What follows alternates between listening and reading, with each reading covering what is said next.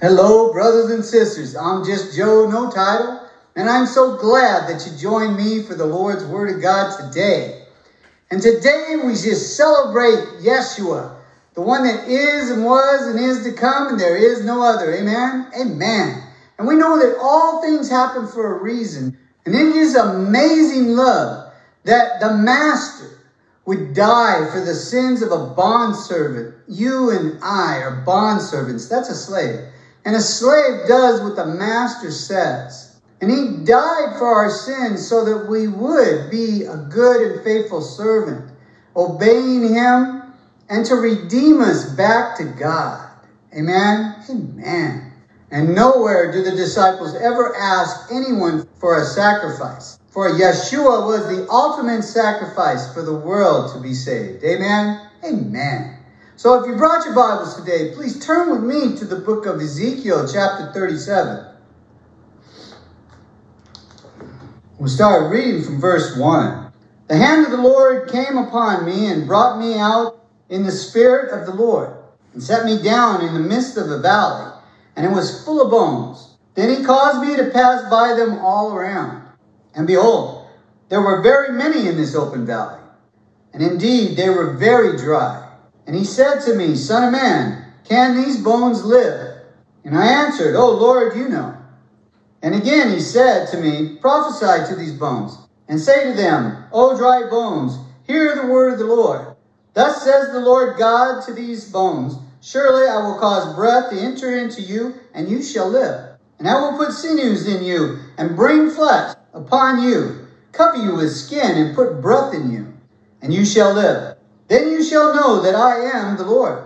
So I prophesied as He's commanded me, and breath came into them. And they lived, and they stood upon their feet, an exceedingly great army. Then He said to me, Son of man, these bones are the whole house of Israel. They indeed say, our bones are dry, our hope is lost, and we ourselves are cut off. Therefore prophesy and say to them, Thus saith the Lord God, Behold, O my people, I will open your graves and cause you to come up from your graves, and bring you into the land of Israel. Then you shall know that I am the Lord.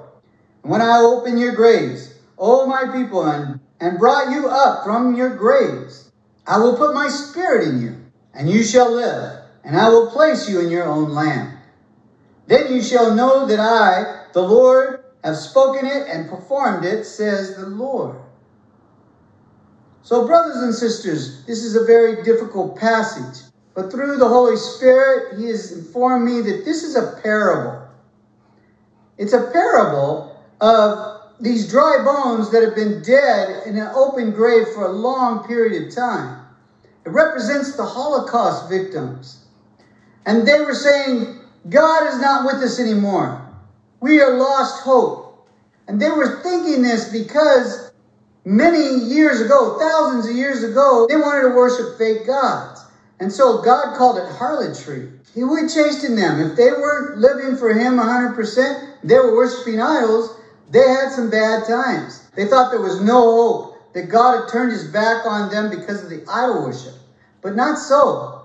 The Israelites had turned their back on God because they did not accept that ultimate sacrifice God Almighty sent in His only begotten Son, Yeshua, to die on a cross for their sins.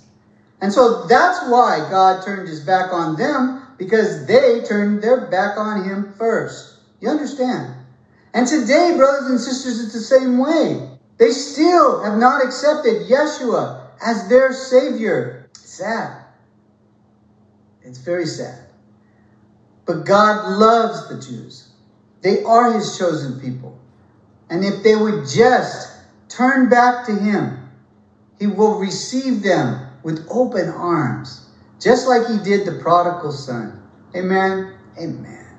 So the next passage we'll turn to is the book of Zechariah, chapter 14.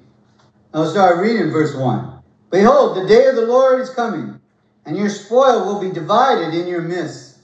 I will gather all nations to battle against Jerusalem. The city shall be taken, the houses rifled, and the women ravished. Half the city shall go into captivity, but the remnant of the people shall not be cut off from the city. Then the Lord will go forth and fight against those nations, as he fought in the day of battle. And in that day his feet shall stand on the Mount of Olives, which faces Jerusalem on the east. And the Mount of Olives shall split in two from the east to the west, making a very large valley. Half of the mountain shall move towards the north, and half of it towards the south. Then you shall flee through my mountain valley, for my mountain valley shall reach to Hazel. Brothers and sisters, God is going to bring nations against Israel. And this is not punishment. This is rebuke. This is to get them to turn to him. And when they call out to Yeshua for help, he will help them. And he will save them. And he will split that mountain in half. And he will make a long valley.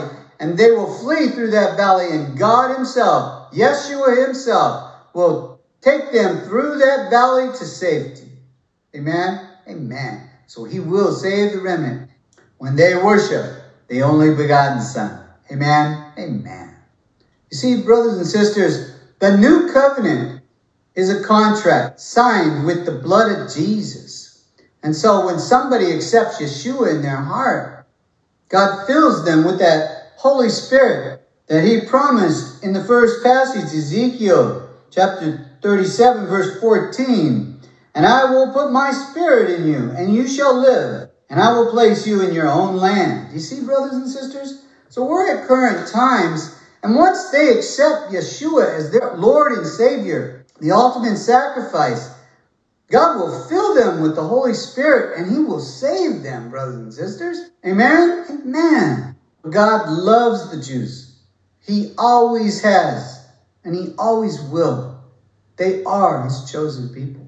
He's rebuking them to get them to come back to him. One time, many years ago, when I was raising my children, one of my sons was watching his little brother, who was very young, and he was supposed to be watching him as he was playing in the park. But the young one went over a viaduct into a wash, a dangerous area where there was no population. We couldn't find him. Then we finally did find him. And the Lord tells us not to spare the rod. So I knew that I had to give him a whooping. And when I was a child, my dad gave me 2 very severe whippings. I learned to respect my father.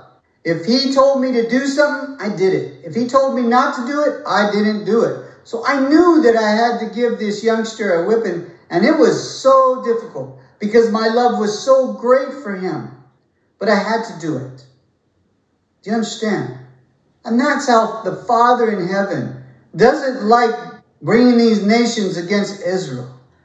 But at this point, he has no other choice. It's been about 2,000 years since his only begotten Son died for their sins, and they have not accepted him as their Lord and Savior. But they will, because when they are suffering, they're going to call out to Yeshua, and Yeshua is going to save them and fight that war for them and split that valley and save them and take them through the valley to safety. And all of Israel, the remnant, will be saved. Amen? Amen. So no matter what we're going through, brothers and sisters, let us all remember to worship our Lord and Savior, Yeshua, and to take up our cross and follow him by taking him as our master, our teacher, our example. Believe his doctrine and obey him, and carry that cross all the way to the finish line. Amen? Amen.